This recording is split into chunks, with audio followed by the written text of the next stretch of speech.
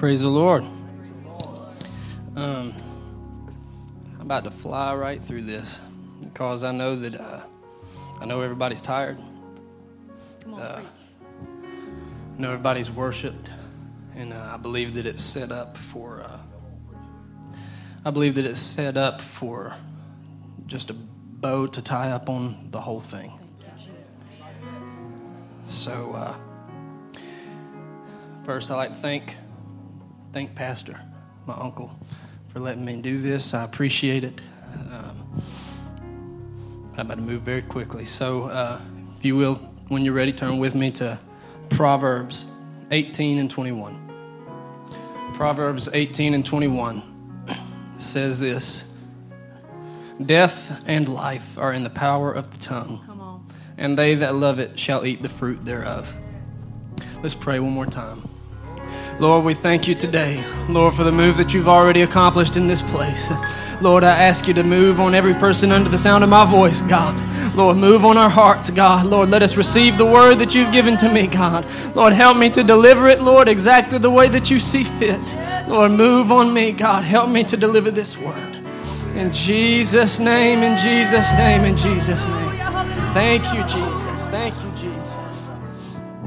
All right. I'm probably going to stay right here looking down at this so that I don't get distracted, so that we can get to the punchline. Far too often today, people fail to understand the power that lies behind the words that they speak. There are way too many I'm just sayings, and I'm just speaking my mind, or I say what I think, and that's just my personality. I understand that we can get caught up in jokes between friends and cutting up with one another, but even then, there are some things that don't need to be said. James 1 and 26 says, If any man among you seem to be religious, and bridleth not his tongue, but receiveth his own heart, this man's religion is vain. Your mind is a battleground, and not every thought that passes through it is a good one. Not everything you think should be spoken. The Bible is very straightforward when it comes to matters like this. Proverbs 21 and 23 says this: Whoso keepeth his mouth and his tongue keepeth his soul from troubles. Why? Why does a man save his soul from troubles by keeping his tongue? Because words can never, ever be taken back. And they will always cause a response. Think about it. You go up to anyone. I don't care if you know them. I don't care if you've never seen them a day in your life. You walk up to them and say, You are hideous and I hate you. You can say it in the calmest, sweetest voice, and even still they will respond with anger, sadness, or both, and be upset for hours. Now, you can walk up to the same person and you can say, Wow, you look sharp. I'm glad I bumped into you today. You have a good day. And in the same amount of time, 9 times out of 10, they will be happy for the rest of the day because you have just boosted their confidence sky high with 15 seconds of your life. The words that you spoke into that person altered their day, no matter which phrase you chose to speak. Now, those are kind of extreme, but it's still true. You can speak to people with love or indifference. You can speak to people with kindness or with rudeness. How do you treat your waitresses, or your waiter, the clerk at the store, your friends, your family? What words do you let slip through your lips? Because it's those very words that you plant in them that decide your relationship with them. It's those seeds that you plant that can promote success or failure in their lives. That's why James chapter 1 says, Let every man be swift to listen and slow to speak. Think about what you are going to say before you say it. And that's called a filter. And I've heard way too many apostolic people lately say that they don't have one of those.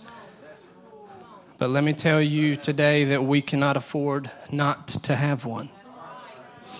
Matthew 12, 36 and 37 says, But I say unto you that every idle word that men shall speak, they shall give account thereof in the day of judgment. For by thy words shalt thou be justified, and by thy words thou shalt be condemned. Every single idle word that comes from your mouth, you will give account for. That ought to scare you half to death. Because I know that I have said some things that I do not ever want to have to give an account for. Those words include hurtful words that tear people down, words that sow discord, lies, gossip. Ooh, whoa. What's gossip? What is that? Gossip in a nutshell is whenever you are talking to somebody about somebody and neither one of you is a part of the problem nor the solution.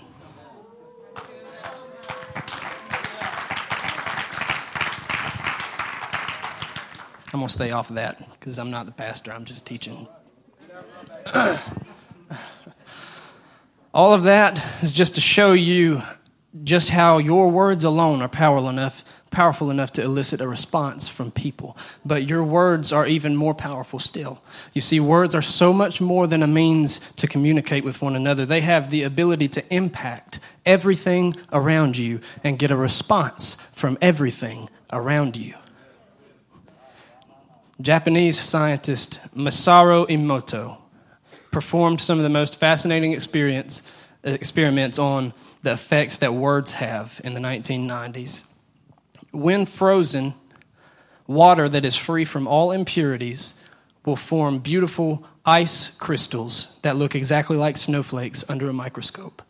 Water that's polluted or has additives like fluoride will freeze without forming these crystals. In his experiments, Emoto poured pure water into vials labeled with negative phrases like, "I hate you," or "fear." And after 24 hours, the water was frozen and no longer crystallized under the microscope. It yielded gray, misshapen clumps instead of beautiful lace-like crystals. In contrast, Emoto placed labels that said things like, "I love you," or "peace," on vials of polluted water. And after 24 hours, they produced gleaming, perfectly hexagonal crystals. Just the words alone were enough to alter the state of this water. In another experiment, Emoto tested the power of the spoken words, and he placed 2 cups of cooked white rice in 2 separate mason jars and fixed the lids in place, labeling one jar, "Thank you," and labeling the other jar, "You fool." The jars were left in an elementary school classroom, and the students were instructed to speak the words on the labels to the corresponding jars twice a day. And after 30 days, the rice in that jar that was constantly insulted had shriveled into a black, gelatinous mass. And the rice in the jar that was thanked was as white and fluffy as the day that it was made. After reading about these tests, it makes me wonder, how many times do we throw our words away? We say things like, "I hate my hair," "I'm so stupid," or "I'm such a dummy." We never think that these words bring negative energy into our lives and affect us on a physical level, but they do. Emoto's experiments were conducted with water. Why? Because sound vibration travels through water 4 times faster than it travels through open air. Consider the fact that your body is over 70% water, and you'll understand how quickly the vibration from these negative words resonates in your cells.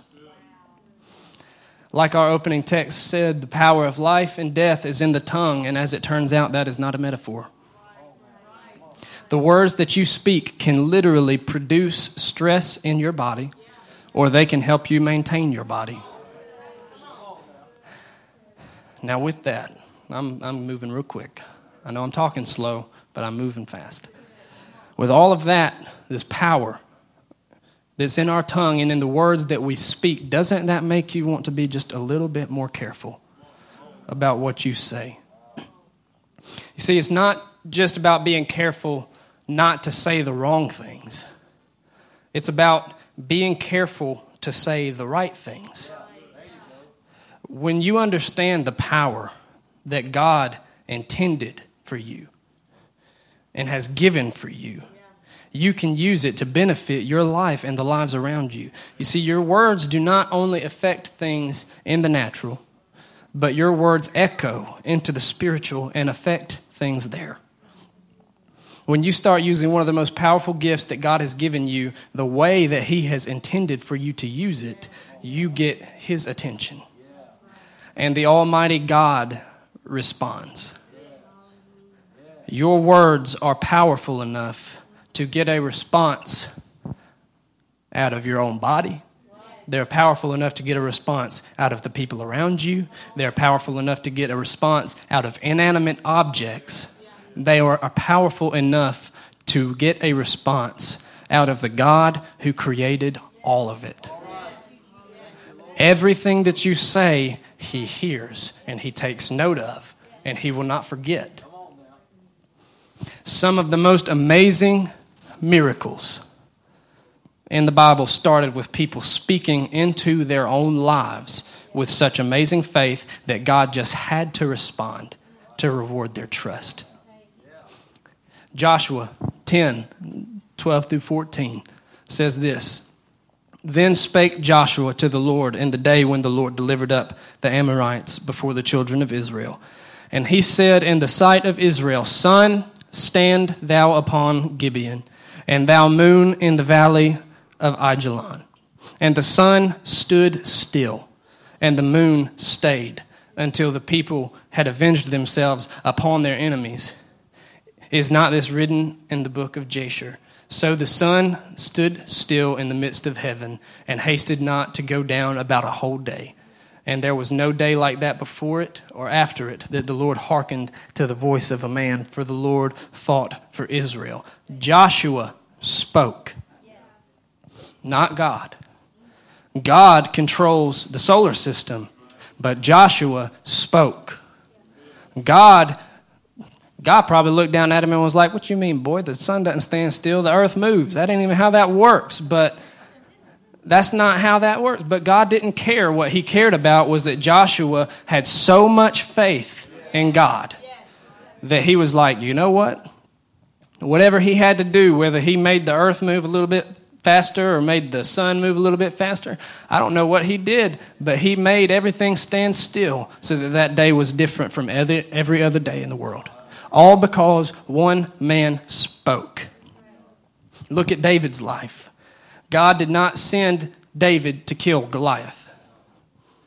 Jesse sent David to feed his brothers. But when David heard about what Goliath was saying about his country and about his God and how Israel's army was trembling with fear, he got fed up.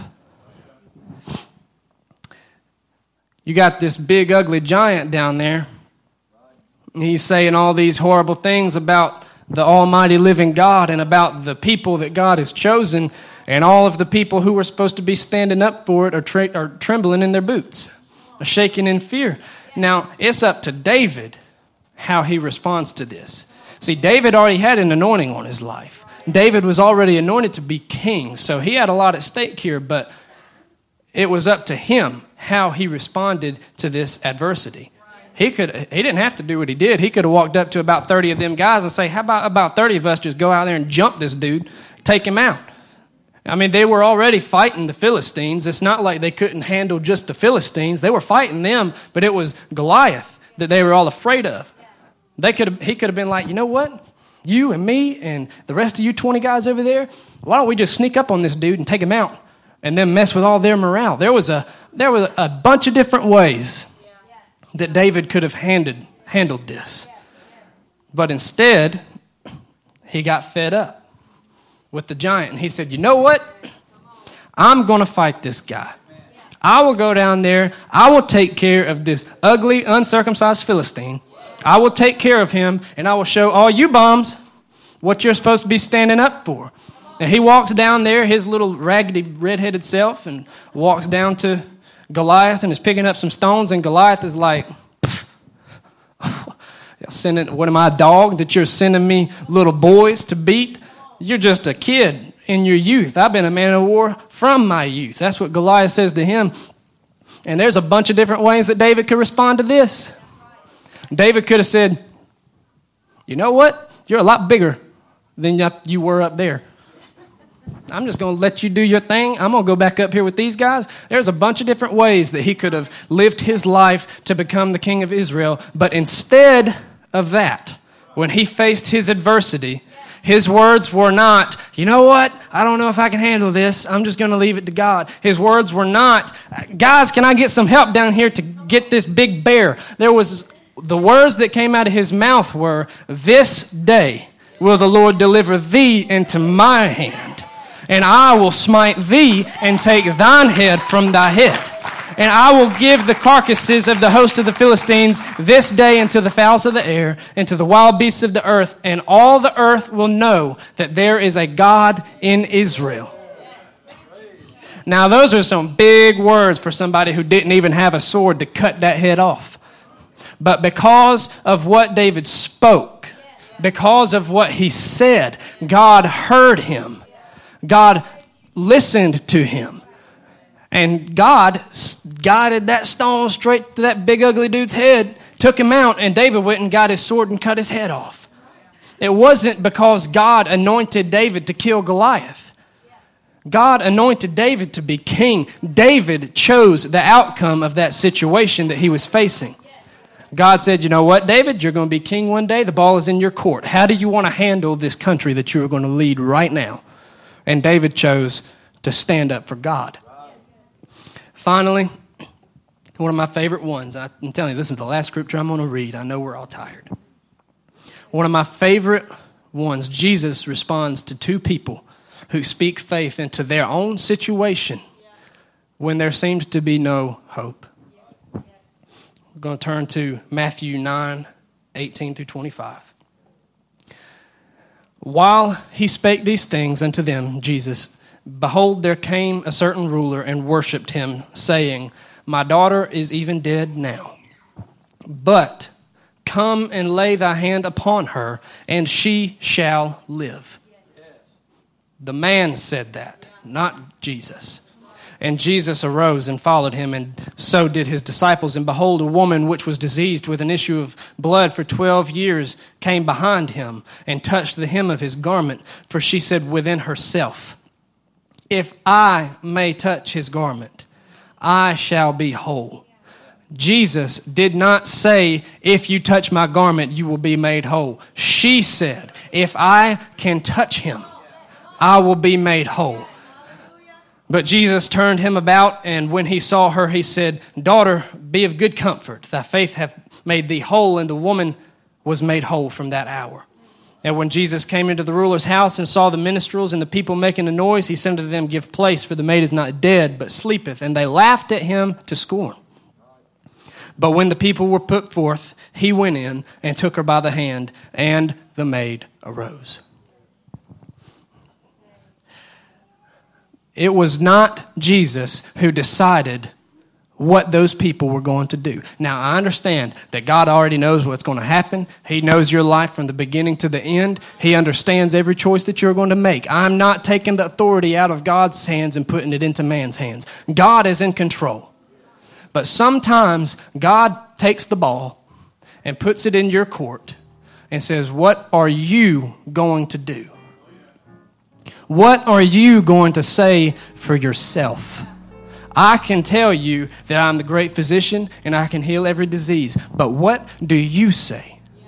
I can tell you that I'm your deliverer and that I will deliver you from every situation. But what do you say? I can tell you that you are blessed and highly favored, and that you have been saved and you're sanctified and a holy priesthood. I can tell you all of these things, but what will you say for yourself? Jesus didn't track these two people down looking to help them. They looked into their own hopeless situation and found hope and spoke into their own situations, because your words do not stop right here. Your words are not just words. They are not just vocabulary. They go beyond the definitions of the words, the language that you're speaking. It is what the words are. God first spoke. God first created words. It is the power that is behind those words that you are speaking. Don't just throw your words away. So I wonder if you can all stand with me. I told you I'm moving fast. If I know of some situations that are hard in this place today. I know of some people who have battles going on right now. And I wonder if you can look into your own life. And now God has already made promises to you. God has already told you what He can do for you. I wonder if you can take that and if you can look into your own situation with that understanding. And if you can say like that woman with the issue of blood said, and just say, I know that Jesus is able to heal me. But if I can just touch Him, then I will be made whole. If I can just touch Him, then I know that He will fix my situation. If I can just get His attention, then I know that He will see my situation and move on my behalf. Is there anybody in this place today who has a need in their body, has a need in their life, that they know if you can just get His attention, that He will move? These altars are open. I challenge you today to take your situation, bring it down here before God, and speak faith into your own life. Speak life into your own life, and watch the changes that happen. Oh, yeah. God, any rivers you think are uncrossable. God, any mountains you cannot tunnel through. God specializes in things thought impossible, and He will do what no other power can do. This rock is Jesus, the only one. This rock is Jesus, the only one. God specializes in things thought impossible, and He will do what no other power can do. This rock is Jesus, the only one. This rock is Jesus, the only one. God specializes in things thought impossible, and He will do what no other power can do. This rock is Jesus, the only one. This rock is Jesus, the only one. God specializes in things thought impossible, and He will do what no other power can do.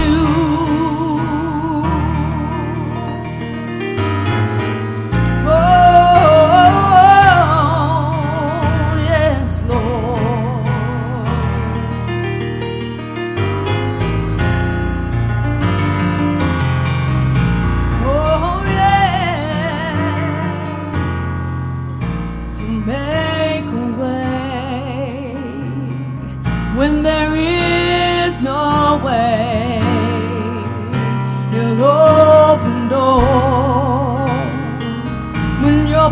path's not sure. He'll cause the storm to cease, the rain to end, the clouds to break, the sun will shine again. He'll make a way when there is no way. I believe that you'll make a way, Jesus, when there is no way. You'll open doors when your path's not sure. You'll cause the storm to cease, the rain to end, the clouds to break, the sun will shine again. He'll make a way when there is no way. I believe he'll make a way when there is no way. He'll open doors when your path's not sure. He'll cause the storm to cease, the rain to end, the clouds to break, the sun will shine again. The storm will cease, the rain will end, the clouds will break, the sun will shine again. The storm will cease, the rain will end, the clouds to break, the sun will shine again. He'll make a way when there is no way.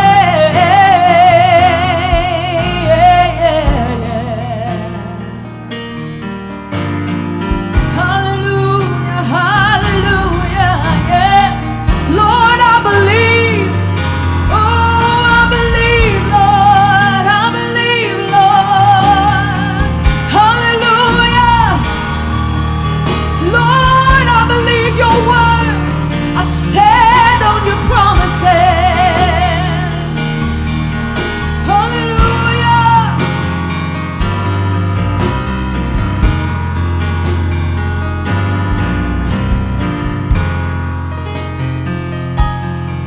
Oh, yeah, yeah. You make a way when there is no way.